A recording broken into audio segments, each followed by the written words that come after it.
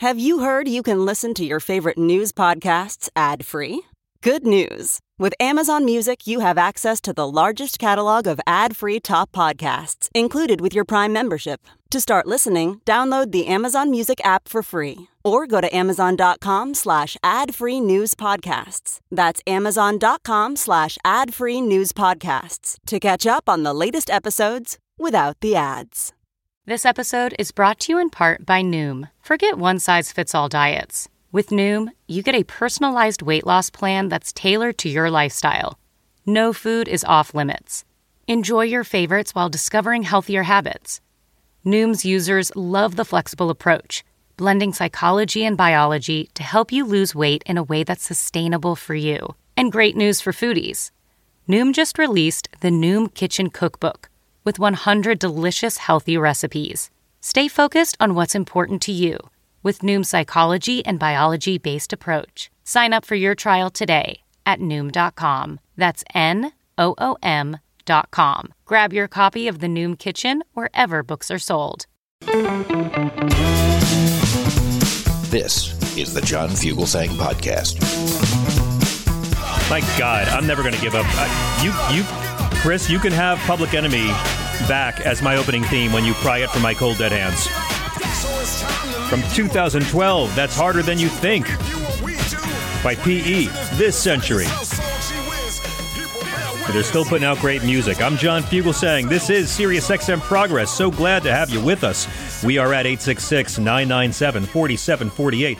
866-997-GRIT. We have a good show tonight. I mean, I always say that. And I never mean it. I have to say it. It's part of the contract I have, but I never mean it. But tonight, tonight, this show is jam-packed with people who are smarter than me, more moral than me, and more attractive than me. Now, that's not hard. But tonight, man, David Corn is back on the show. One of my favorite political writers in the world. One of my favorite TV news pundits in the world. Last year, he joined us with his book, American Psychosis. Now it's out in paperback, and I was dying to get him here to talk about it even more. On top of that, he has a fantastic piece in Mother Jones I want to talk about called Why the GOP Can't Quit Donald Trump. Hint, look at its history. Because his book, American Psychosis, explains what the party's problem is. This whole notion that, if the Republicans if they could just get rid of Donald Trump, then we can return to normal. But it doesn't work that way, and a time machine wouldn't fix it. Donald Trump is the logical progression, folks. If your party can go in 70 years from Eisenhower to Nixon to Reagan to Bush to Little Bush to Sarah Palin and then to Trump, don't be surprised when Kid Rock shows up, Broheim. That's all I'm saying. This is only a good week for Republicans inside the MAGA bubble. I mean, they've just indicted the president's son, and they're going to try to have an impeachment inquiry to the president, and they're going to shut down the government all on the eve of an election year. Dude, go right ahead. That gavel is going to leap into Hakeem Jeffries' hand like Thor's hammer. And then, I love Heather Digby Parton, one of the smartest journalists in the world. We haven't had her on the show in ages either, but she has a new piece in Salon, The Antidote to Democratic Panic Syndrome, putting Joe Biden's poll numbers in perspective. Because in Heather's view, when it's 14 months before an election, you got no business losing any sleep over some damn polls. And I could not agree more. And I saved the best for last. Our own iconic producer, Miss Thea Harper, will be here with another edition of The Minority Report in hour number 3. In the meantime, we want to hear from you, and we're going to get to all your calls tonight because we didn't get to all your calls the last few nights. We left tons of people on hold. I'm raised Catholic, so guilt is my default setting, but tonight we're going to get to everybody, including you hate trolls. I invite you all to call and celebrate how awesome it is that Hunter Biden has been indicted and tell us how you're not a hypocrite at all for anything. We'd love to hear. I love it when the Trumpers call, when y'all just let your racist freak flags fly. We've had a few this week. You guys are welcome here. I promise you, Trumpers, I will lie to you about 30,000 times less than Donald Trump himself. Thea Harper's our producer running this thing out of Brooklyn. The mighty Chris Houselt is here running things out of South Carolina. My name's Fugelsang. I'm delighted to be with you. I'm not going to be here tomorrow. We have some brand new interviews coming tomorrow. It will be a new show. I have to fly out to San Francisco for a funeral, actually. It's kind of weird. You know, these things come in threes. My wife's best friend's dad died, someone I've known for decades who's been to my wedding, a close family friend. And then one of my close family friends, someone who helped raise me, my brother's godmother, just died this week. And then my doorman in my New York City apartment building was shot and murdered this week. We don't have a lot of the facts on it yet. His daughter revealed on the GoFundMe page that he was a victim of gun violence. It's the second person in my building to be a victim of gun violence. Preventable gun violence with guns that were not bought in New York State. So all night long, I'm going to have a great time with you guys because I'm going to miss being here tomorrow. And we want to hear from you on everything that happened in the news today. And I don't know if you heard, it was a little bit eventful. The death toll from the catastrophic flooding in Libya is now over 11,000. It will most certainly climb from there. Wisconsin's Republican-controlled Senate voted to remove the state's top election official, the nonpartisan election administrator, Megan Wolfe, which is very scary. Kevin McCarthy lashed out at his caucus in a closed-door meeting, cursed them out, and told the ones who want to threaten to remove him as speaker to bring it on, bro. It's going to be a McCarthy Gates fight, folks. It's going to be a McCarthy Gates fight, and it's worth it just to see how awkward it is for Marjorie Taylor Greene. Also, there will be 2 separate trials coming up in Georgia, we now know. One for speedy trial fans Sidney Powell and Kenneth Cheesebro. Another for Donald Trump and his band of Cheese Bros. And Hurricane Lee is still churning northward. By the time I'm with you guys again early next week, it will have made landfall in New England and Canada as a Category 1 storm, not the biblical-sized hurricane we were afraid of a week ago. So let's get to it. Thank you again, Dino Badala, for always giving us such a great live lead-in. And it's really an honor to take that audience in my hand like a baton and then alienate them all. So a lot to get to. I want to play you Joe Biden today in his speech on economic policy, pointing out the Republican backsliding on the budget agreements amidst Kevin McCarthy's disastrous freak show of a House. Now they're turning their backs on the bipartisan budget deal. Speaker McCarthy made with me just a few months ago, after threatening to do something no one came very close to do it, shutting down and reneging on our national debt, which would have caused an international economic crisis. Well, they're back at it again, breaking their commitment, threatening more cuts and threatening to shut down the government again this month. That's right.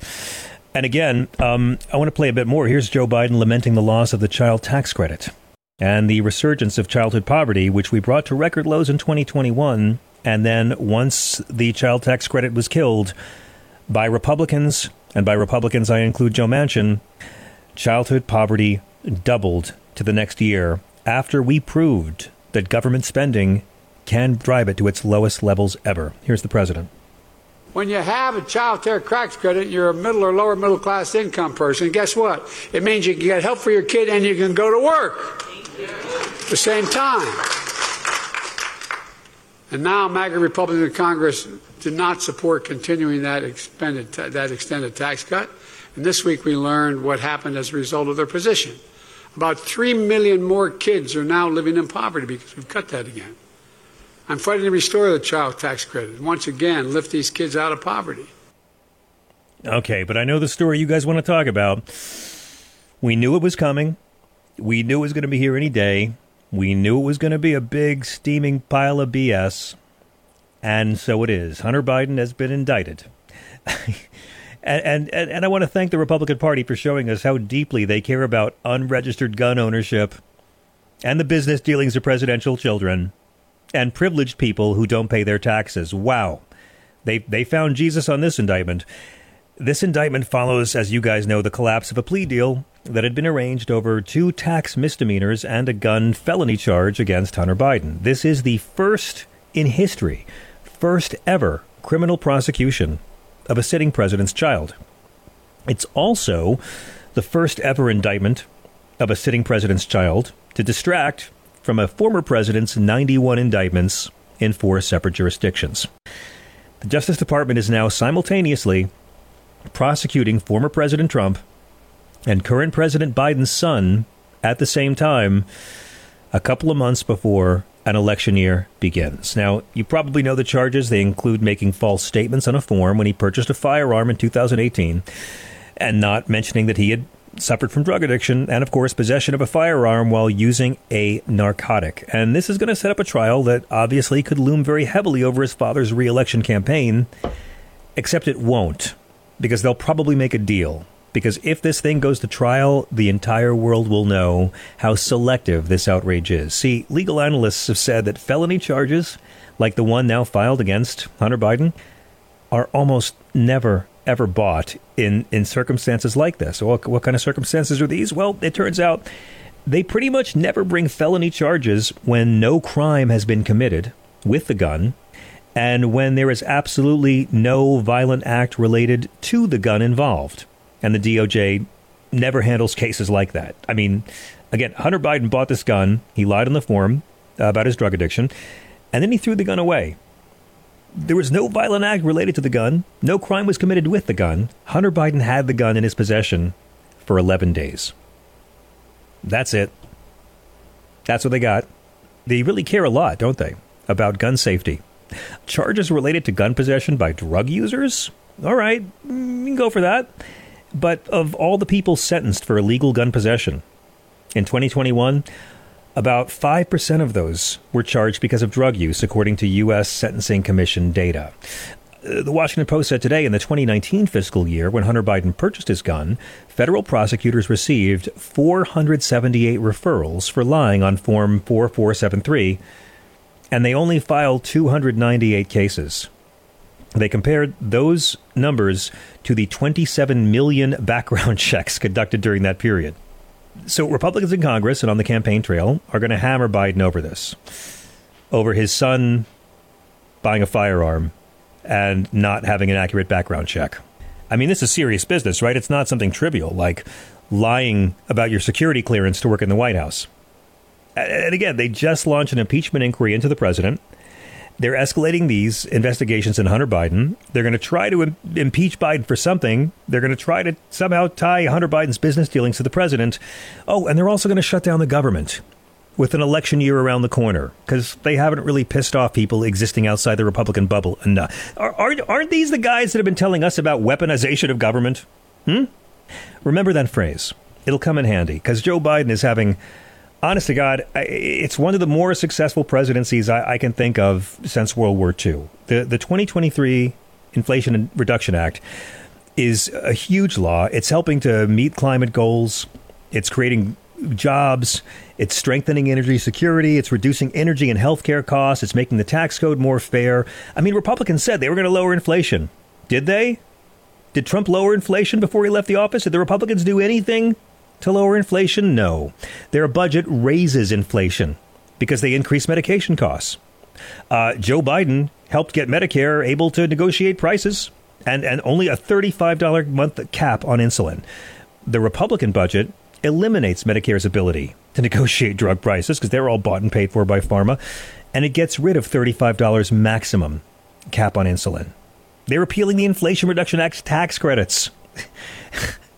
So, again, they're not doing anything to help non-millionaires.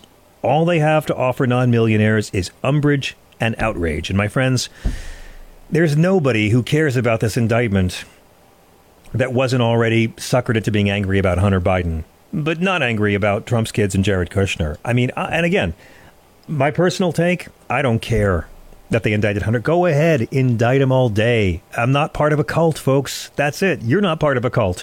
We are not members of a cult of obedience. Blind obedience. Blind, unmanly obedience. Lock Joe Biden's son up for any of his crimes. But damn it, I want to see you investigate the business dealings of all children of all presidents. Because in reality, you guys know this. You know the real reason they got indicted. Because they have nothing to run on to help non-millionaires. And Hunter's last name is Biden. Now, I just want to... People are talking about the irony here, the contradictions here. No. I reject those words. It's all hypocrisy. Stone cold hypocrisy. And the hypocrisy here is that the firearm application only exists because Hunter Biden bought this gun from a federally licensed firearms dealer. And when you're federally licensed as a firearms dealer, as opposed to a dude in the parking lot of a gun show selling crap out of the back of his van, the federally licensed firearms dealer has to actually conduct a background check. You know those things, background checks, which Republicans don't think you should have to go through to own a gun? Now they're really caring about it. Remember Madison Cawthorn? I'm sorry if I triggered you. I know a lot of you have probably smoked a ton of weed in the last year to forget that imp. But Madison Cawthorn brought a loaded gun to an airport twice. He got a citation the first time. He got a $250 fine the second time. Because you know what happens if you accidentally have a gun through TSA? They will charge you a fine based on the kind of prohibited gun you possessed. Unloaded, it's a fine of $2,000 to $4,000. If you carry a loaded firearm through TSA, it can be a fine up to $10,250. And unloaded firearms with accessible ammunition are treated the same as a loaded firearm. Madison Cawthorn, Republican congressman, brought a loaded gun through TSA twice. He got off scot-free. He paid nothing close to the fines he's supposed to pay. Now, this brings us to the Second Amendment. Where's the NRA in this? Where are the gun nuts?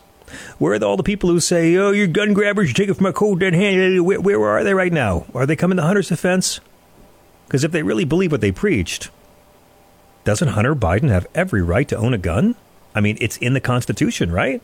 There's no exceptions for someone who hasn't filled out enough form that he was a drug abuser. I expect the NRA to totally support Hunter Biden's right to bear arms, even though he's a drug addict. Most gun owners, if you look around, will say maybe this the good thing from this will be it'll strike the drug question from Form 4473, that it's unconstitutional. You know that shall not be infringed bullshit they want to dangle in front of us whenever we say, hey, maybe 20-year-olds shouldn't be allowed to own weapons. The founders could have never imagined weapons designed to kill lots of humans really fast. Well, no. They believe in regulated guns when it's the president's son. When it's an unstable 21-year-old who's going to buy an AR-15 and wander into a school to make his special kind of magic, that's just freedom, folks. It's great that they now believe. And again, we invite all you MAGA friends. We'd love to hear from you. I want to hear Donald Trump supporters explain how they believe there should be limitations on our Second Amendment rights. You go, guys. It's brilliant. Now, look, Hunter Biden's been indicted by Joe Biden's DOJ, which means if Joe Biden is really going after his opponent in an election year, then, morons, he's also going after his own damn son. Nothing Republicans have alleged Joe and Hunter Biden have done has been charged. And the only charge levied is for a crime that the Republican Party believes and fights for. The Republican Party thinks it shouldn't exist. They're against background checks. Do you remember what happened in Connecticut? When those 26 children were killed and Barack Obama just tried to get expanded background checks, 90% approval, more popular than Christmas. But the Republican Party killed it with a filibuster because they don't want background checks. And now, Republicans push for this. This is what they do. It's what they did to Bill Clinton. They dig and they dig and they dig and they dig until they finally uncover some treasure that does absolutely nothing for the American people who elect them. So let's thank Hunter Biden for proving that all of our right-wing friends demand limitations on your Second Amendment rights. Again, no one on the left cares that Hunter Biden's indicted because the left is not a cult of blind obedience. I'm just here to mock all the hypocrisy, while Jared Kushner and Donald Trump lick Khashoggi's blood off a $2 billion pile of Saudi cash. We want to know what you guys think. Let's get a quick call in before the break. Laura in L.A., thank you for waiting on hold. You're on Sirius XM. Hi, yes. I'd like to quote someone famous that says, hypocrisy is an abomination to the Lord. And it was in a song by Boy George, Culture Club Days, Church of the Poison Mind. Nice. You thought I was going to go to Bible. Listen, I love it. Boy George, Church of the Poison Mind. Right on. Thank you, Boy George. I mean, you're not outraged about this, right? Are you infuriated that Hunter Biden is being held to account for something he did? I already called a Signorelli show. My passion's gone. I have to talk about something very, very important. Okay. Barbara Bain was never in Get Smart, unless you were being facetious. No, I confused it. I got it mixed up. Mission Impossible TV show. Yes, I totally confused it, and I was deeply embarrassed. I was corrected last night. Politics with mistakes like that? Come on. I know. I get a pop culture demotion for that one. Okay, Okay, and then there's a comic that you used to have on, like in 2021, very combative, a Bernie bro. He was hilarious, but he was always contentious about...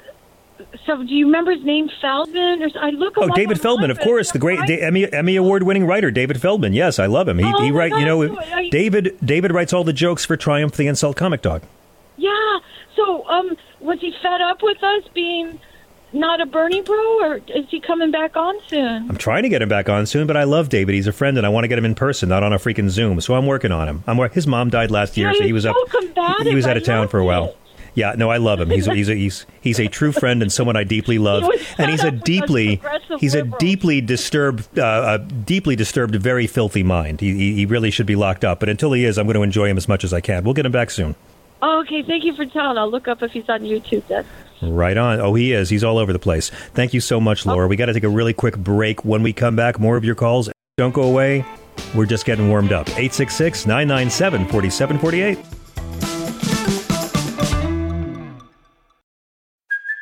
Hey, it's Kaylee Cuoco for Priceline. Ready to go to your happy place for a happy price? Well, why didn't you say so? Just download the Priceline app right now and save up to 60% on hotels. So whether it's Cousin Kevin's Kazoo Concert in Kansas City, go Kevin, or Becky's Bachelorette Bash in Bermuda, you never have to miss a trip ever again. So download the Priceline app today. Your savings are waiting.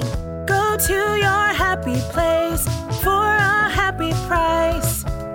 Go to your happy price, Priceline. As a professional welder, Shayna Ford uses Forge FX to practice over and over, which helps her improve her skills. The more muscle memory that you have, the smoother your weld is. Learn more at meta.com/metaverse impact.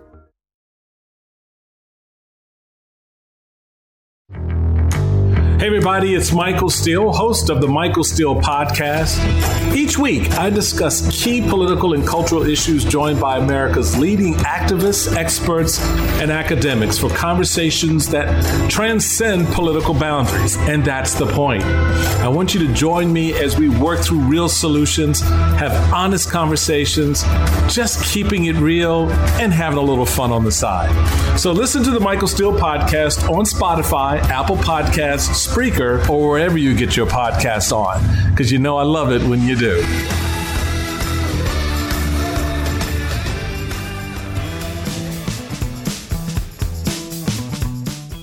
This is SiriusXM. I'm John Fugelsang. This is Tell Me Everything, bringing good trouble to the right-wing bubble. I am so pleased to welcome our next guest. Allow me to quote him from an excellent new piece in Mother Jones. 2 years after the Trump virus caused a violent eruption that threatened American democracy, little has changed within the party and its base. Millions of Trump-worshipping Republicans still believe the 2020 election was rigged and the January 6th was a false flag operation. Should Trump disappear from the scene today, this irrationalism, this psychosis will not vanish. He's not the cause of the GOP's sickness. He's the symptom. If that is not fully recognized, there will be no effective treatment or cure. That's David Corn from an excellent new piece you got to read in Mother Jones called Why the GOP Can't Quit Donald Trump. Hint, look at his history. And he pretty much says what I've said for a long time. Trump is just the hood ornament on the same old big car crashing into the village that is democracy. David Corn is a veteran Washington journalist and political commentator. He's the Washington bureau chief from Mother Jones magazine, a great analyst on MSNBC. He's the author or co-author of 4 different New York Times bestsellers, including the #1, Russian Roulette, the inside story of Putin's war in America, and the election of Donald Trump. And Showdown, the inside story of how Obama battled the GOP to set up the 2012 election, and Hubris, and his last book, American Psychosis, might be the best. It's an amazing book about how the history of the party of Lincoln made these alliances with extremists and kooks and racists and conspiracy freaks, and that is what ushered in a level playing field for a guy like Trump to take over the party of Lincoln. It is a great pleasure to welcome the great David Corn back to SiriusXM. Good evening, sir. Good to be with you, John. Thank you so much. And thank you for this dynamite piece in Mother Jones. You're saying what I've said for a long time. God bless Mitt Romney's dubious intentions. But Donald Trump did not take over the Republican Party. He's the logical conclusion of Reaganism, Quaylism, W'ism, and Palinism. and Newt Gingrichism and Pat Robertson-ism and the New That's it. Right-ism and religious right-ism and the Southern Strategy-ism and McCarthyism and John Bircher-ism and Goldwater-ism. I mean, that was the Exactly. point of the book American Psychosis, in which I kind of looked at it's the 7 decade long history of this relationship between the Republican Party and far right extremism, learning and seeing and showing in the book that Yeah. the Republican Party has always encouraged and exploited extremism. And Donald Trump just came along and put it center stage when up to now it's been, kind of considered a side gig, it's side hustle. And to me, it's kind of interesting. I mean, timing is everything, right? And the book is just coming out this week, just a day or two ago, in an expanded paperback version at the same Yes. time that the big story about Mitt Romney, that he's resigning and he's disillusioned with the party. And in this piece in the Atlantic that came out a day or two ago, he basically asks, was Trumpism always a part of the Republican Party? And did I and other mainstream Republicans play a role in nurturing and cultivating that? Well, the answer is yes and yes. And that, I feel like I should send Mitt a copy of American Psychosis. Yes. Because it just shows that again and again, the party, cultivated the kooks, as even Ronald Reagan called them back in the day, because they wanted their votes and their money and their support. And it kind of with each iteration go from Gingrich to Palin to the Tea Party, the radicals become more embodied, more tethered, and more so a major right. part of the Republican Party. And Trump saw that and just came along and just went straight at them, nothing subtle, no wink wink, no dog whistles. He put it center stage. And now, and Trump could only sell this because there were tens of millions of Americans who wanted to buy it. So even if he was gone from the scene, this decades long radicalization of the far right of the Republican base has been going on, and John Boehner, promoted it, and then it ate him. It ate That's Tim right. Ryan. It may eat Kevin McCarthy, but it's there. It's not going. It's not going away. These people believe the election was stolen. They don't believe in climate change. They still believe Barack Obama was a socialist Muslim born in Kenya who wanted to destroy the country and put people in concentration camps. And they believe, and half of Republicans now say that they believe the Democrats are some form of secret pedophile cabal. So they really are just driven by paranoia, fear, conspiracism. And it's because that audience is out there, Donald Trump's been able to come along and really take control of the party and turn it into a cult with him as its leader. Yes. I mean, I've always kind of felt that the Republican Party was always a conservative party with a white nationalist nutjob fringe. Now it's become a white nationalist nutjob party with a conservative fringe. But as you point out, the John Birch Society was a right-wing conspiracy theory political advocacy group that said that Eisenhower, Supreme Allied Commander Dwight Eisenhower, was a commie agent. And Barry Goldwater heard this and said, hey, I want to work with them in 1964. And you talked about how, Nixon got the nomination in 68 in your book because he made a deal with Strom Thurmond and the segregationists. And he had John Mitchell's campaign manager tell Strom Thurmond that Nixon would give up, as you write, all the pro-Negro crap if the Southern delegates led by Thurmond would stay with him at the convention. This has always been there, but it seems like all of these presidents, no matter how foul, would always come out and appeal to the better angels of our nature. I think what's special about Trump, David, is he's the first one to come along and say, no, folks, you don't have to be better than you are. Look at me. I'm a big, rich douchebag, and I turned out just fine. And it's sort of, if anything, Trump celebrates the deviance, but the deviance has been there for many, many decades. I mean, look at someone like George H.W. Bush talked about 1,000 points of lights being kinder and gentler, right? When he needed to, he went to Pat Robertson. Pat Robertson, I know he has a lot of supporters, and he passed away recently, but had a lot of supporters, a lot of people who watched him, was an anti-Semitic conspiracy nut. Indeed. He wrote a book called the New World Order, in which he said the Rothschild family, the European banking family of Jews, was part of a satanic cabal to impose one world government on everybody and strip away Christianity. They were doing this with Henry Kissinger and communists, and that George H.W. Bush was part of this group that was a tool of Satan. This is what he wrote. He wrote this down in a book. You can look it up. You can read it. So he's calling George H.W. Bush a satanic tool who's involved in this conspiracy, this anti-Semitic conspiracy. And what does George H.W. Bush do? He goes to the Christian Coalition conferences and praises Pat Robertson, goes to Pat Robertson's mansion for fundraisers to raise money for Pat Robertson's group. And so he's validating and authenticating Pat Robertson. Now, I think he knows, well, when I become president, I'm not going to do what he wants me to do. Mm-hmm. But he's out there basically sending the signal that Pat Robertson is a serious fellow. We should pay attention to him. And you millions of people who listen to him are right to do so.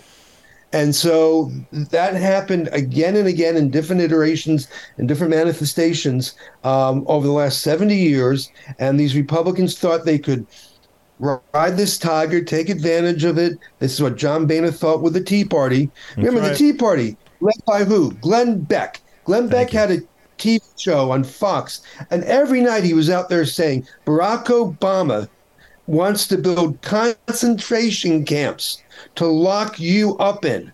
And John Boehner, Sarah Palin, when she was governor, other House Republicans would go on his show and say, what a great guy you are, Glenn. That's right. And they would validate and authenticate him and help him because they wanted the Tea Party to help him get elected. It helped John Boehner become speaker, and then it destroyed his career.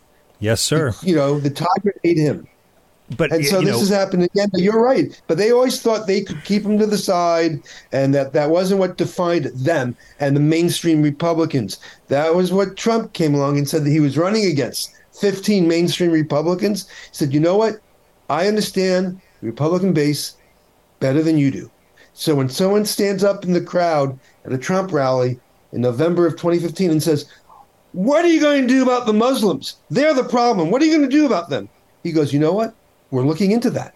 That's a serious issue. We're looking into that. And then he goes on Alex Jones's conspiracy mongering talk show and says, Alex Jones, you're a treasure. You're a valued member of my troops. And, he just blew past all those other 15 bloviating establishment Republicans because he knew where the heart of the Republican Party was after these decades of throwing them red meat from Gingrich, Rush Limbaugh, Barry Goldwater. He saw what that had led to. Well, when Ronald Reagan wasn't supporting apartheid or appointing segregationists to be the Chief Justice of the Supreme Court, he was always courting the moral majority and praising the moral majority as these people were openly calling for the execution of gay people because they haven't actually read the Bible. And people forget that in 1988, Ronald Reagan never endorsed his vice president, George H.W. Bush, for president until after Pat Robertson had dropped out of the primaries. Is it true, though, David, you wrote this in your book, is it true that Nixon actually told Bush to dump people like Pat Robertson and Jerry Falwell? Yeah, I mean, that's it. You can find examples again and again and again where a Republican says, this is going too far. Now, privately, not publicly. We need to separate ourselves from the party. George Bush himself, H.W. Bush, in his diaries, wrote about during the primaries when he was running against Pat Robertson that these Christian Coalition extremists would come up and scream and yell at him. Member of the New World Order, you're not a true Christian. And he would, write, we need to do something about this. I've talked to Ronald Reagan at one of our lunches, and he agrees. We need to do something. Yeah. But then publicly, he would embrace Robertson and get his endorsement and have him speak at Republican events and at the convention. So they always knew. And Mitt Romney, who's in the news these days, and who I always have a fondness for, since I broke the 47% story. So I feel like I have a bond with Mitt Romney, and I think in a lot of ways, Mitt is actually a decent fellow. I know people work with him and know him. I think he's the guy you want to live next door to. So when you wake up on a snowy morning and it's 8 a.m., your walk and driveway is already shoveled because he got up at 5. I agree. And he said, I'm going to help. I'm going to help John. He's I may not agree with him politically, but he's a good fellow, and I'm going to shovel his walk. Okay, so I do have some fondness. You mean a Republican? You mean a Republican, David? Yeah. A Republican like we grew up with. Yes. A nice Republican person who's just wrong about things, but not batshit evil. Yeah. Yeah, and but when he was running in 2012, when Donald Trump was sort of at the height of his birtherism crusade, the racist conspiracy theory that Donald Trump was pushing, Mitt Romney went to Las Vegas, went to the Trump Hotel, literally hugged Trump, embraced him because Trump endorsed him. Yes. He wanted Trump's endorsement in the Republican primary to appeal to the far right. He knew that Trump was a charlatan and wasn't a serious fellow, and didn't have a lot to do with him after that. But by accepting his endorsement and flying out there and in essence kissing his ring, he was validating Trump while Trump was promoting a racist conspiracy theory. And so, yes, Mitt Romney, who now seems tortured about what the Republican Party has become, he was indeed part of the problem, and I can imagine how hard that is to face down. I mean, I'm not saying it's easy. I'm not trying to be glib about this, but when like all these other Republicans, when they needed to, they made their devil's deal with far right extremists who were conspiracists, bigots, racists, whatever, because that's what you need to do to thrive and survive within the Republican Party. It sounds hyperpartisan and it sounds very extreme, but I was kind of a bit surprised when I was working on my book and writing my book, American Psychosis. You're told to say the name over and over again, so I'll say it. I'll keep saying it too. This pattern repeats itself, and if you don't sit down and take the time to write a book, or easier to read a book that transverses this time span of the last 70 years, you don't really see it as it's happening. Life seems very present. Each chapter seems to be just what's happening at the moment. If you look at the whole book, you see, well, no, why? Whoa. This ain't new. Newt Gingrich did the same stuff. Tea Party did the same things. The New Right in the 1970s did the same thing. McCarthy did the same thing in the 50s. McCarthy was QAnonism, except without the, baby sex trafficking. So it's been repeated over and over again by the Republican Party. And, some Republicans are, I think, big enough and bold enough to recognize that. Because it is, I think, a strong indictment of them and their party, while others just, hands over the ears. I can't hear you. I can't hear you. Right. But as you point out so beautifully in American Psychosis, which I'll keep repeating because it's a great title, a lot of these sane Republicans they're never above tapping in to that Confederate racist undercurrent that has powered so many elections. Now, I, too, have a special history with Mitt Romney. It was in early 2012, and I was doing mornings with Soledad O'Brien on CNN every day. And one morning we had Mitt's communications director on. Soledad allowed the comedian on the panel to ask a question. And the question I asked about Mitt going so far to the right, he couldn't pivot to the center for the general, prompted his campaign director to say, "Oh, no, it's like an Etch-a-Sketch." And I wound up causing, that was me. I caused the first serious crisis for the Romney campaign, so I've always felt close to him as well. But what I kept thinking yesterday, and I agree with you, on many levels, a fine man. He opposed Donald Trump, but, voted for Supreme Court picks and wouldn't endorse Biden. But I was thinking back to August 25th, 2012, when Mitt Romney, in a campaign speech, said to the crowd, "No one has to ask to see my birth certificate. Everyone knows that I was born here." And Mitt himself gave into it. So I find so many of these pearl-clutching, respectable Republicans who are so appalled at Trumpism. Well, they're the same Dr. Frankenstein that created this particular monster, and the monster went and found a mad scientist it liked better. They keep saying, as you point out in the piece, if only the Republicans could get rid of Donald Trump, it could return to normal. But it doesn't work that way, is it? There's no way, because there was no normal. Yeah, I mean, the line I had in the piece is, your father's Republican Party was not your father's Republican Party. Even, a lot of people didn't see that this was going on. And to me, it's not like an ebbing back and forth, the pendulum swinging. It's been a pretty steady drumbeat on the Republican side as the base has become more radical and I would argue more untethered from reality. And the thing about, going down the rabbit hole of paranoia, conspiracy theory, and, throwing hatred and bigotry is that once you start believing, say, the birther conspiracy theory, you then start believing other things. You start believing the deep state is against you and Donald Trump. You believe the big lie that the election was stolen. I mean, and you don't. It's very rare that you pull back. You believe that climate change is a hoax. You don't. It's not like, you don't wake up one day because Donald Trump lost an election and say, everything that I felt so fervently, which was not based in reality, was wrong. And now I'm just going to wait for a Republican who can give me good policy on housing and education. No, these people are in a cosmos. They're within a realm.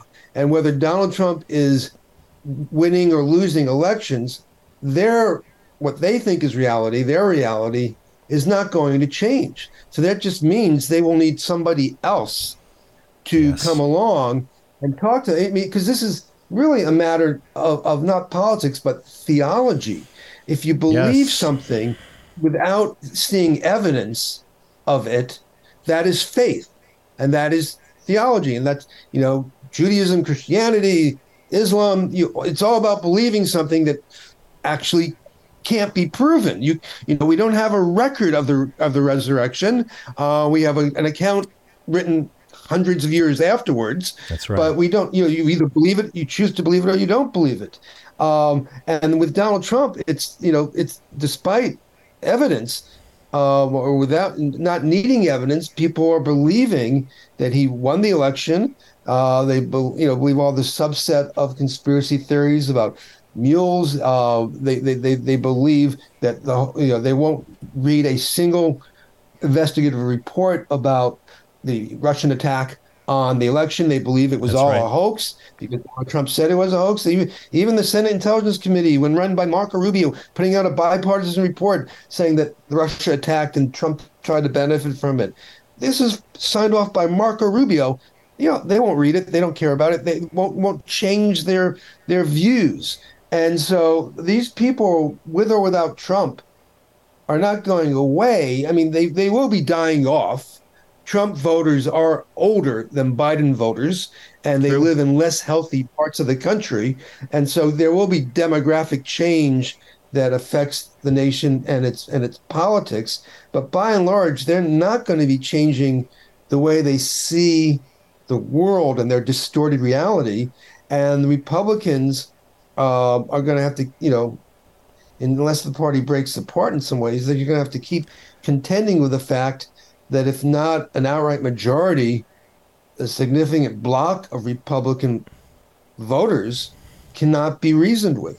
Well, and to that point, sir, and we're talking to David Corn, the author of the excellent book American Psychosis, now out in paperback. Do yourself a favor. It makes a great gift for the smart, moral person in your life. But speaking of the birtherism, it was on September 16th, 2016, that Donald Trump finally admitted that Barack Obama really was born here. And David, it astonishes me that almost every day I talk to Republicans who don't know this. They don't know that Donald Trump finally admitted that Barack Obama was born here, and it's because the media they consume chose not to tell them. And in the book, you talk so much about the influence of Rush Limbaugh and the impact he had on the American people. Are we at a point now where folks are literally beyond reason? I'm honest with you, sir. Almost every day I've got to tell people, look it up. September 16th, 2016, Trump admitted it, because they've never been told. Yeah, I mean, I think there. You can look at, what happens on Fox almost any day. Evidence comes out showing that Trump did something venal, bad, legal, illegal, and they're out there, writing a piece about some library somewhere having a book in it that uses the word gay. That's what they're fixating about.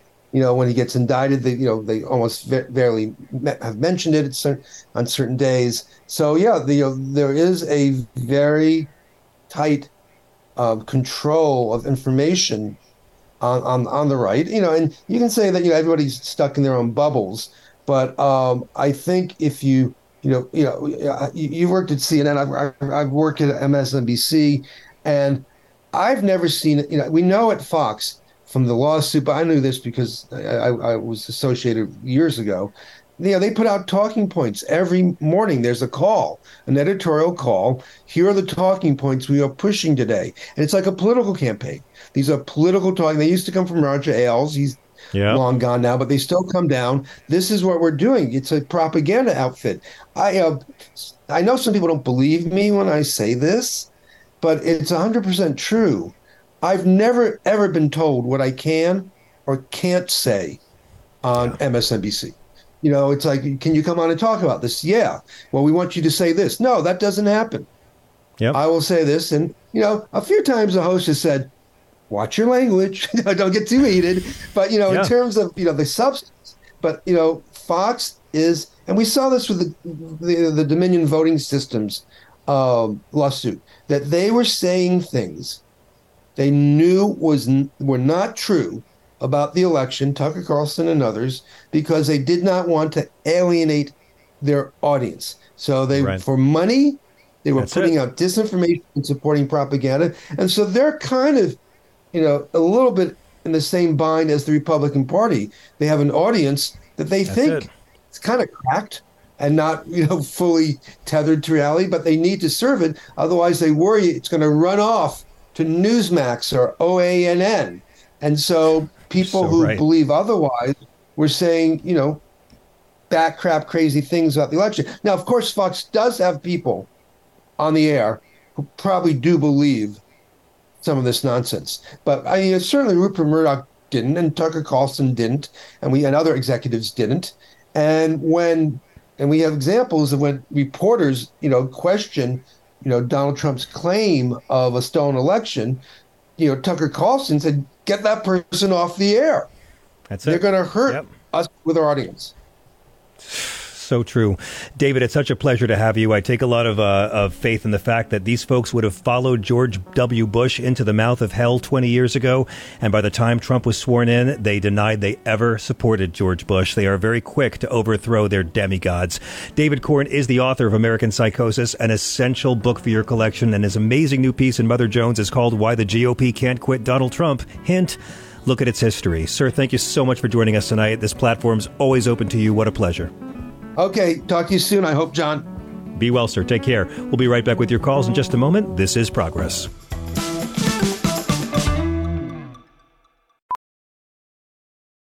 VR training platforms, like the one developed by Fundamental VR and Orbis International, are helping surgeons train over and over before operating on real patients. As you practice each skill, the muscle memory starts to develop. Learn more at meta.com/metaverseimpact. As you write your life story, you're far from finished. Are you looking to close the book on your job? Maybe turn a page in your career? Be continued at the Georgetown University School of Continuing Studies. Our professional master's degrees and certificates are designed to meet you where you are and take you where you want to go. At Georgetown SCS, the learning never stops, and neither do you. Write your next chapter. Be continued at scs.georgetown.edu/podcast.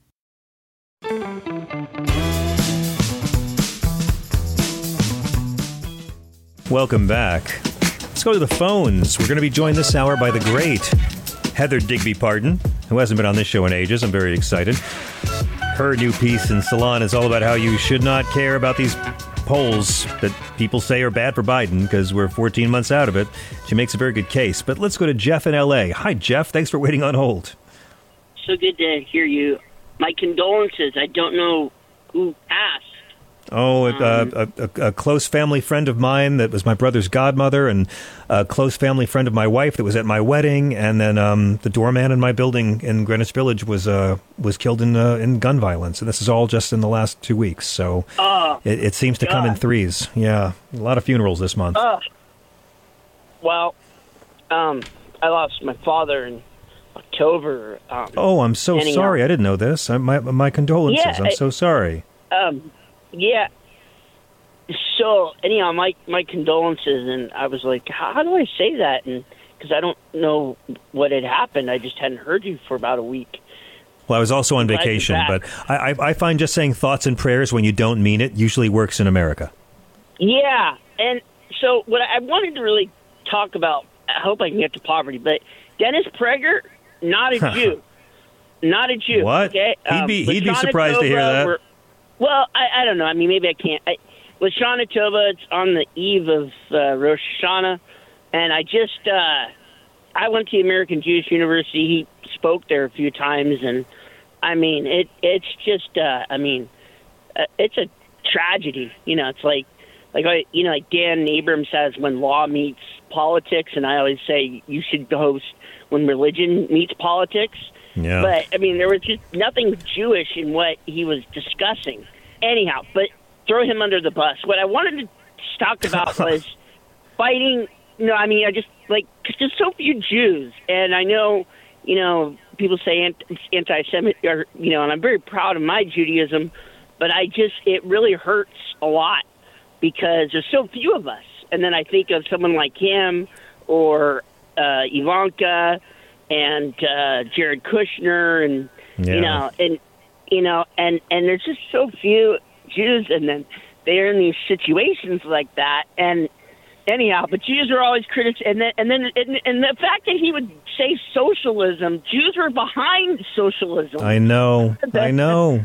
Look, I mean, the Old Testament calls for a jubilee year to repay all debts every 7 years. I mean, it's like, this is what I deal with these Christians all day long who boast of their piety publicly and on social media and in their campaign speeches, and in reality, Jesus is just a prop they wave around to boast about how devoted they are while they ignore his teachings and legislate against them.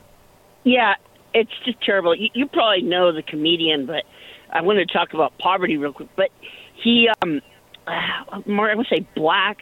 No, not Louis Black, but you probably know the comedian. But he's Jewish, and he kind of puts it into his, his routine. And he goes, now you use my book, what you call old, because you hate gay people. He's all, that's not in your book. Anyhow, you're right. I wish I can't remember. Is that a Lewis bit? Did Lewis do that bit? Not Lewis Black. God, I can't remember who it was now. I want to say Mark. It's a really dark comedy special. But anyhow, are you offended? By the way, are you offended by the term Old Testament? Well, I mean, there's not enough time here to talk about it. But what I always say is, first of all, any Jew that calls it old, it's not really Jewish. Okay, of course. Or doesn't really know what they're talking about. No, we Goyim call it that because we don't know the word Torah. No, but there are a lot of, there's so many cultural Jews out there, and I just think of Dennis Prager, and he just destroying it even more. It's just Thea's waiting in the wings, so let's talk about poverty. Okay, yeah. Okay, so I just want to say that the expression fight fire with fire. I want to say fight fire with water. And so I want to say what Biden is doing. I had to move because I had a really corrupt property owner, and I'm going to sue him. And I had to get out of there because I couldn't be there while he was there. And people say, oh, is it really worth it? And others are sort of wanting me to do it. But I left from where I was, a fairly nice area, down really to the heart of L.A., not Skid Row, but close to. And I leave Pasadena and these huge houses and the grass. And I know where I you're get on going the with 110 this. and I come home. Yeah. And I just want to say fight fire with water. and I'm very fortunate where I'm at. But my point just being that what Biden talks about, and I always try to tell people, that issue about the prescriptions, that issue about those extra fees that were charged for the rent that you can't do, that's Biden. So what I'm getting at is the poverty, homelessness, and, of course, labor, as I always say. And I want to say again, strike, baby, strike, because the UAW looks like they're going to nail it again. And labor is our hope.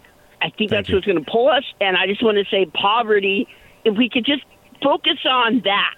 I mean, look, I'm not saying don't talk about abortion or trans or whatever, but I'm just saying that when they start to bring up those nonsensical issues, why not just say, look, how many trans people are there? 0.0008? Yeah, but again, that's scapegoating. I don't know. But you know how tiny minorities get scapegoated and exploited by majorities to get elections. It's fascism 101. You convince the majority their way of life is under siege by a powerless minority, and only I can protect you, whether it's Jews or gypsies or gays or immigrants, and this week it's trans people.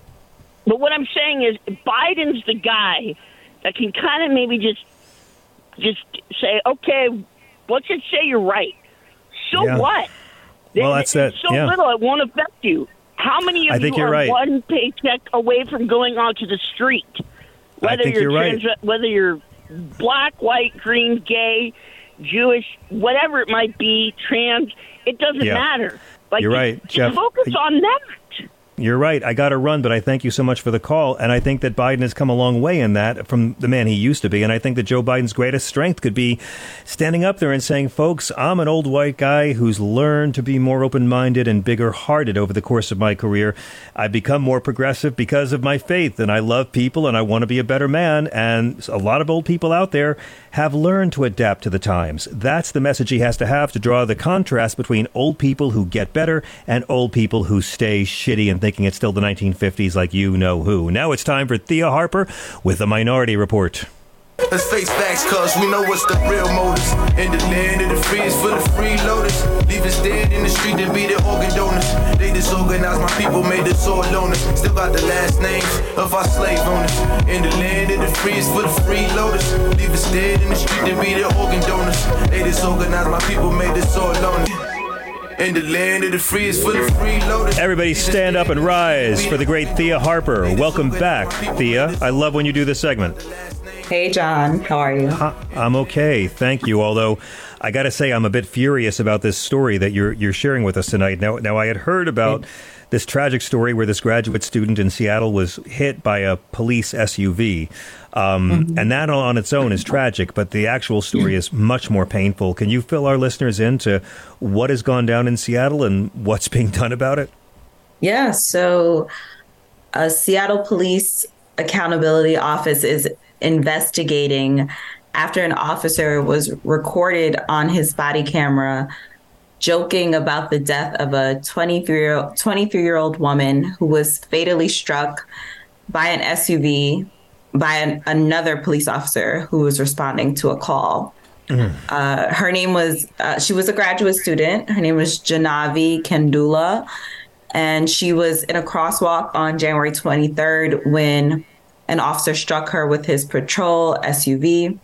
According to Seattle Police Department's investigation report provided to the King County Prosecuting Attorney's Office, the officer, Kevin Dave, was driving 74 miles per hour moments before the collision. In Seattle, he's driving an SUV. How fast? 74 miles per hour. Jesus. Okay, go on, please. And he was responding as an emergency medical technician to a Priority 1 emergency call at the time. And then Officer Daniel Otterer responded to the scene to evaluate Dave and determined he did not show any signs of impairment. Okay. And in this body camera footage that was just released, you could hear Daniel Otterer discussing the incident while on the phone in his car. And he says he's going 50 miles per hour. He's going 50. That's not out of control. That's not reckless for a trained driver. 50 in Seattle, like through an intersection, and he was off by 24 miles an hour. My God. Mm-hmm. And this was all recorded on his body cam, right? Like, yes, all recorded on his body cam. How are these cops so stupid? How are these cops so stupid to be wearing these things and think that they can be monsters like this? But it gets worse. It gets worse because then he says to the person on the phone, we don't know who exactly he was talking to, but he says, but she's dead. And then he laughs. Yeah. And then... Yeah, tell me what happens. I know what happened next. I heard about this. It gets even worse. He's laughing that she's dead on his body cam because he's just a graceless moron. But then what did he say after that? Yeah, so towards the end of the video, he says, yeah, just write a check. And then he laughs even more. And then he says $11,000. She was 26 anyway. And he says she had limited value. These people take an oath to protect and serve, you know? Mm-hmm.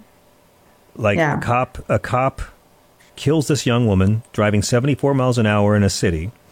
And I'm willing to accept that it was an accident. And I'm willing to believe that the cop who killed her feels incredible grief and regret.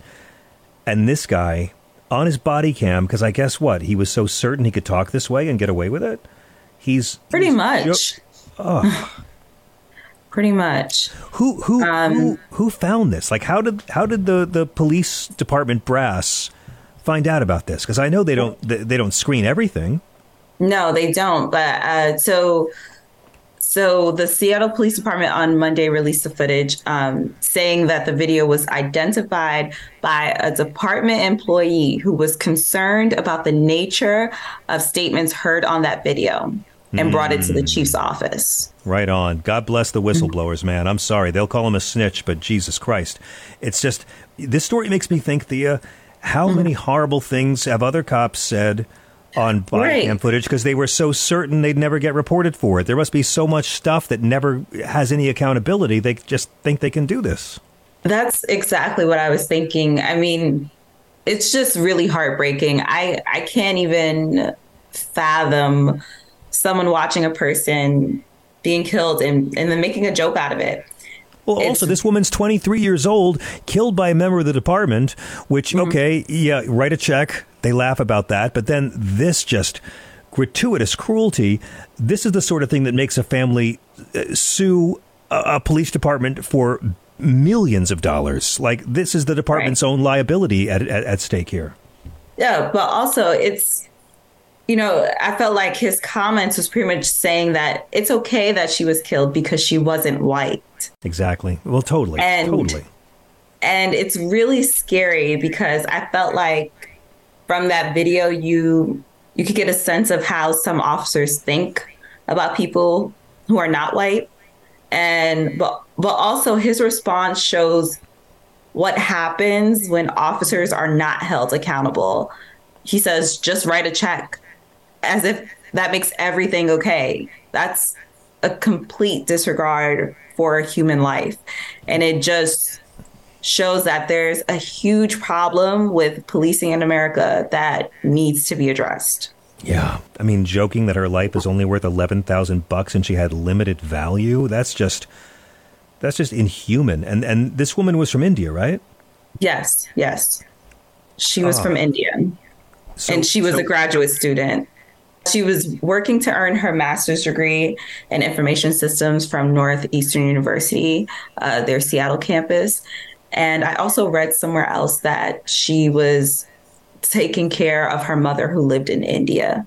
Now, my understanding is that the cop who hit her, that he was very upset and that he actually had his lights and his siren on and was speeding. That's why he was going so fast when he hit her, and that she was running through the crosswalk and he slammed on the brakes and tried to avoid it, but it just happened. It seems like it was very much a tragic accident on the part of the cop that actually struck her with his vehicle, right?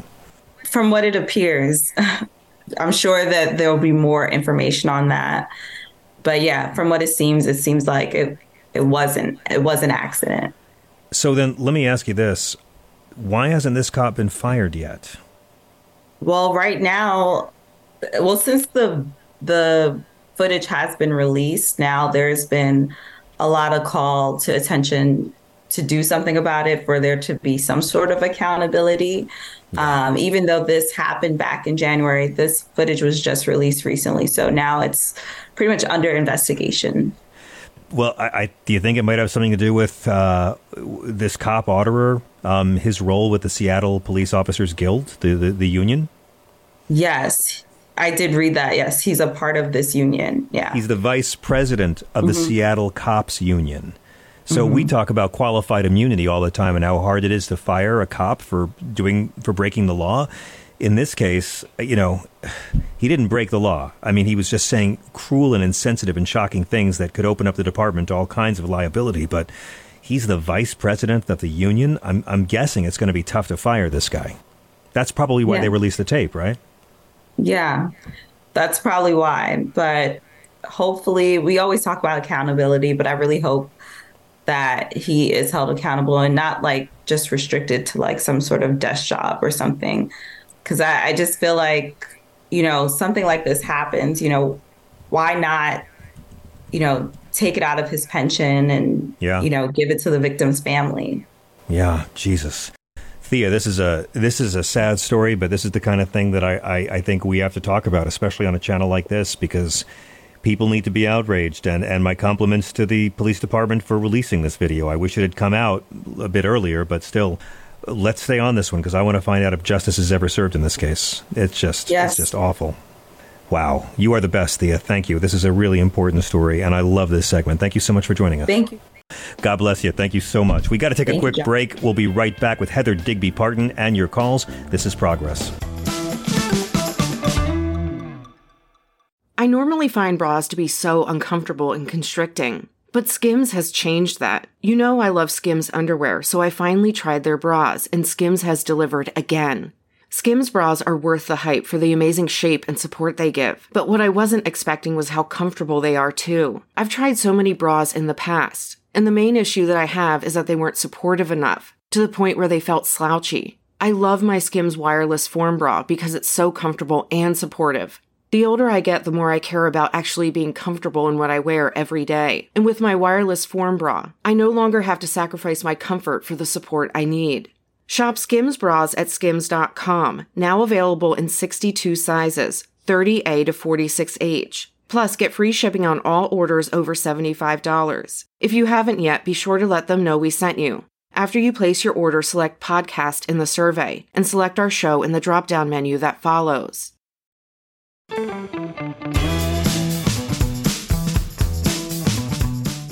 And welcome back. I'm John Fugelsang. Thanks so much for joining us. Look, I know how it is. Maybe Biden wasn't your first or second choice, but you got along, you got on board, it had to be Trump. And then you were pleasantly surprised. Wow. Old Joe Biden is by far the most progressive Joe Biden of all the Joe Bidens we've ever had. Okay, I'm into this. And then we see these poll numbers. It's very easy to forget how perilously low Bill Clinton and Barack Obama's poll numbers were during their first term as well. But of course, you got the age issue, you have the overwhelming ignorance of the MAGA people, and you have a media culture that really needs a horse race. And, of course, a media that's owned, more often than not, by people who really miss their Trump-sized ratings. And you see these polls, and it gets really scary. I get it. I understand. Fortunately, our next guest is here to allay your concerns. I am such a big fan of Heather Digby Parton, known as Digby. She's a contributing writer to Salon. She's been called one of the leading and most admired commentators of the liberal progressive blogosphere. She's written great pieces for Salon on the GOP right-wing radicalism, Bidenomics, and Donald Trump's speed bump and the Ron DeSantis campaign.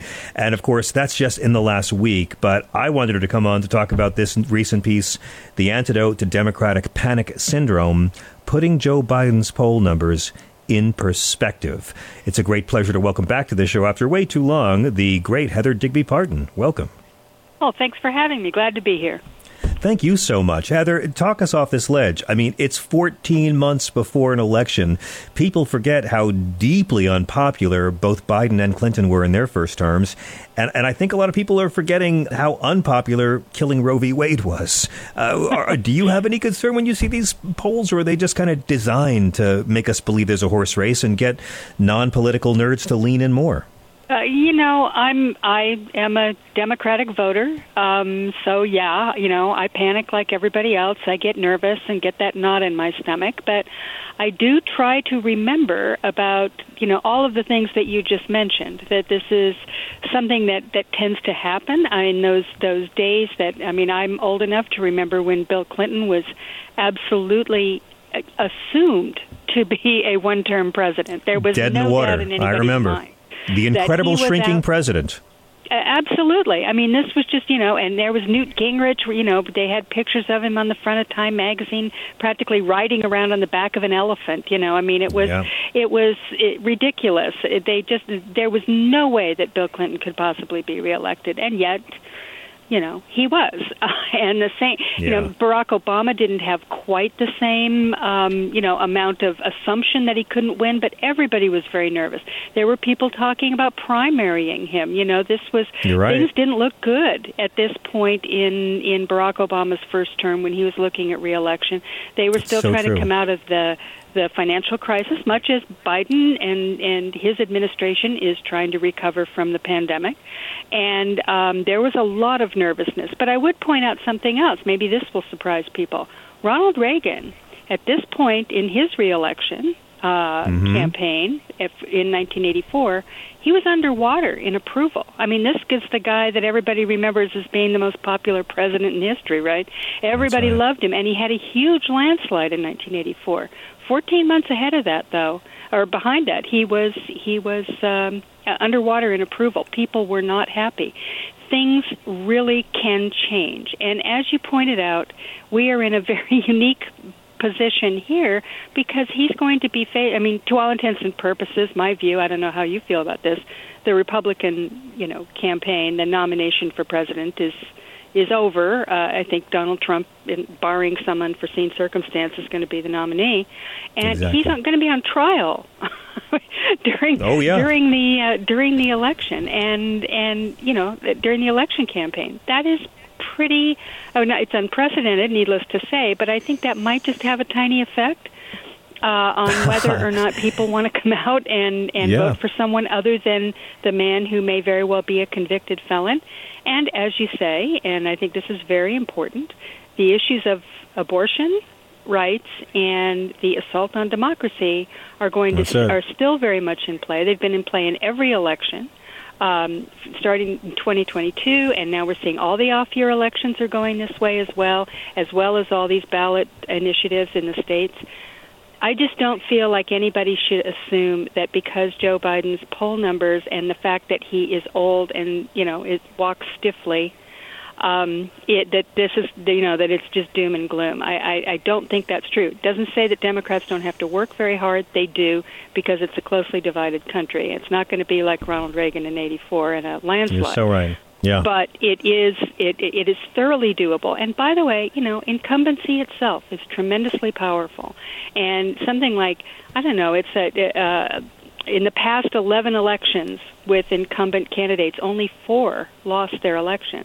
This is a very powerful advantage that Joe Biden is going in with. So I think everybody should, of course we're going to be nervous, but everybody should just take a deep breath and recognize that there's a certain pattern here.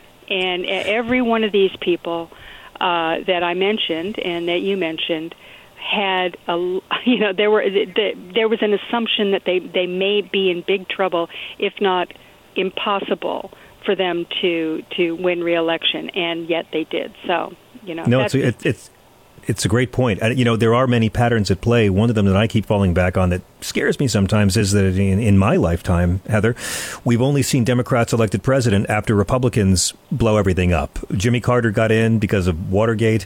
Bill Clinton got in because trickle-down finally collapsed. Obama got in because George W. Bush was the worst president of all time. And we know why Biden got in, because of who he was following. So I get what you're saying about all the parallels between Barack Obama's first term and Joe Biden's. They're cleaning up a mess that they inherited. Yep. And we keep seeing the arsonists heckling the fire department saying you missed a spot from the building I burned down. But, Biden's under a unique amount of challenges. They had the inflation. They had the supply chain. They managed it. We're not out of the woods on inflation by any means, but we're doing better than any other G7 nation. Gas prices have gone down. But of course, the Saudi royal family wants Donald Trump back, and they are cutting oil production. And we keep hearing that gas prices are going to skyrocket next year. Joe Biden has always said this, and I'm almost quoting it every night. Don't judge me by the almighty, judge me against the alternative. How much is Donald Trump a factor in getting this nice old man reelected? Because it seems like if it is Trump, who has 7 criminal trials between now and the Republican convention, between that and, of course, women's reproductive freedoms, young people and women are not going to get bored of being angry about Roe v. Wade being gone. You're right, it's going to be tough, but what do you say to people who really are genuinely scared about the ways the institutions of this country and elsewhere might try to sabotage this guy? I know a lot of media titans would love to have their Trump-sized ratings back. Well, that's true. And, in that sense, I don't blame people for being nervous because, everything has been crazy for the last, almost 7 years now. It's been completely crazy and been building up to it for the 20 years prior, right? This isn't, Donald Trump didn't invent this craziness. He just, put it into warp speed when he got in. And, you feel like anything could happen, right? Things don't feel like, whatever normal was, it no longer is. So I get it, and I totally get why people feel that way and why maybe the precedents don't have any, particular salience in this particular situation. Yeah. However, it's what you say. If it was anyone but Donald Trump that is going to be the nominee, I think I would be more nervous than I am. Not to say that I think they'd necessarily win, but I think I would be more nervous, even if it was some, complete creep like DeSantis. You're right. Although I'm not scared of DeSantis anymore. I was very terrified of him a year ago, but that's done. Ooh, boy. Exactly. Me too. He's the last one now on my list that scares me at all. Well, can I scare you with another hypothetical that keeps me up at night? Because you point out in this excellent piece of yours in Salon, and I love everything you write, but 73% of Americans believe 80-year-old Biden is too old, but only 47% think that 77-year-old Trump is unqualified by his age. That's very scary. There are going to be 7 criminal trials over the next year. And what do you think the odds are of that if Trump still sails to the nomination and folks are indifferent to the extensive evidence of his criminality, and he will be convicted on some of these counts, he'll appeal everything and try to delay everything. But I've started to become worried about a contested convention, that the establishment of the GOP has enough juice left in it that they could try and take this away from Donald Trump and give it to, say, a fresh face like Glenn Youngkin, who seems to... I don't know. I get a strong vibe off Glenn Youngkin that he thinks he's in this race somehow. Well, I get the same vibe off Glenn Youngkin, and certainly, he is the latest great white bread hope of the Republican Party, no doubt about it. The guy in his vest, and for some reason, and I grant you, I don't live in Virginia or anywhere in the environs, so perhaps I don't know him as well as they do, but the guy just does not strike me as a real threat, but I could be wrong about that. Nonetheless, you're right. I think that could happen. I think there could be a real push to do that, although I don't think that the base will stand for it. I really don't. I just don't see that fever breaking yet. I see no evidence of it. If anything, they're more febrile than ever. My nightmare is, what are we going to do when when Trump inevitably says that the election was stolen again? But, cross that bridge when we come to it, right? That's a problem for tomorrow. Just winning the election is the problem for today. And I totally understand people being nervous about this. And, the fact is, Biden is old. There's no getting around that. He is. And he's kind of stiff and he looks old and, he's old. Yeah. But, Trump, the only reason people don't think he looks old is because he piles on an inch worth of makeup all over his face. Thank you. Dyes his hair. Yeah.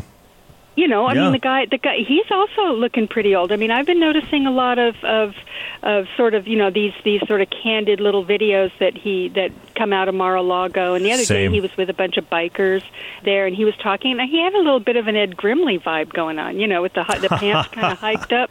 I mean, he's getting an old man vibe too. So it's not that I say that it's a wash, but I have to say, you know, as I said in my piece, you know, are the American people going to vote for, you know, an old man who's also a criminal, or an old man who's also done a good job as president?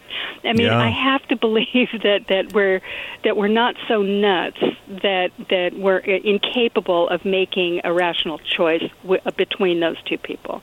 Yeah, and, I don't know if it's nuts. It's more amnesia to me. People kind of forget about COVID and the lies we were told and 10% unemployment. And of course, I agree with you that in a perfect world, we wouldn't be having two men born in World War II era being the standard bearers of the party. Right. I do get turned off to the ageism. I've said many times, Martin Scorsese and Paul McCartney and Harrison Ford and Carole King are all 80, and I would vote for any of them to be president tomorrow. But I got to ask you, how much can we rely, how much does the power of incumbency factor into all this? Well, I think the power of incumbency is really huge, and you know, just it has been for many, many decades. It's just one of those things that there's just a certain kind of, I don't know whether or not it's laziness on the part of voters, where they kind of figure, hey, you know, I know that guy, I'll vote for him again, and in which case it becomes more of a matter of turnout, right, where you got to push people to actually go out and vote. But I think that most people, you know, they may, he's too old, but geez, you know, I'm not going to vote for Trump. I mean, I don't think that's going to happen. The danger but Trump looks so healthy. Trump looks so healthy, Heather. Yeah, oh, look at him. Yeah, I mean, he's troweling on, you know, the makeup and the Tresemme hairspray, you know, with a, I mean, but, you know, I do think that people, you know, are going to look at that and realize who the two people are. On the other hand, there are people who are just lazy about this stuff, right? Who just go, that's you know, what I'm whatever. Talking about. Yeah. You know, who cares?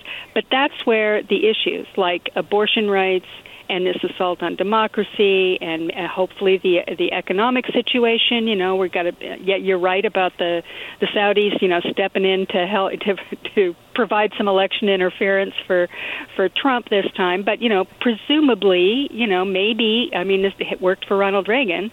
Within 14 months, there is time to make the case that things have turned around from the pandemic, and Biden will get some credit for it. But so, you know, you kind of have to hope that people will come out and will vote on the basis of the negative partisanship, which I think is really what our elections are all about right now, because the Republicans are crazy and, you know, they think the Democrats are the enemy, and we know the Republicans have lost their minds. So, you know, that's what's driving elections. And I just feel like it, you know, it's going to be hard work, and it's not going to be a runaway election. It would be great if it was, because then it would maybe put them down a little bit and make them understand that this stuff isn't working.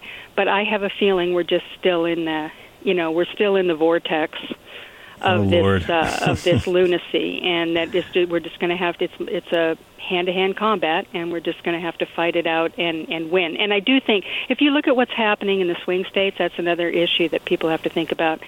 It's not looking good for Trump in those swing states that were close in the last time. I think things have actually shifted in those states. I mean, you're looking at places like, you know, Pennsylvania and Michigan.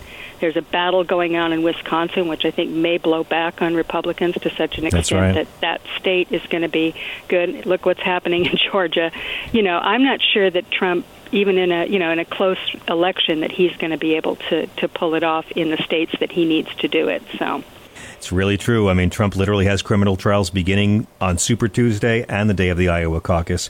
Heather Digby Parton, it is always a great joy to have you on our show. Thank you so much. I do feel better about this. And let's see how much infrastructure spending and the Inflation Reduction Act programs kick in and make a positive impact over the next 12 months. That's the factor that no one's thought about. Sometimes, absolutely, you know, the good news has to catch up with the economy. Absolutely. And I feel fairly confident that is going to happen. I mean, things are moving. You can feel it already. What is the best way for our listeners to keep up with you, Heather, and all your work? Well, I'm at Digby56 on what we used to call Twitter. We still call it. You can dead name it here. We still call it. Okay, Twitter. Good. All right. I'm going to dead name it Twitter. And then I'm at Salon on Monday, Wednesday, and Friday, and I'm on my own blog, digbeatsblog.net. I write there 7 days a week, so you can catch me all the time. I'm around. So great to have you back. This platform is always open to you. We'd love to have you back more often. Oh, thanks. Thank you so much. I really enjoyed it. Thank you. Great. Well, I'll disturb your West Coast evenings more often then. Anytime. Have a great evening. Thank you.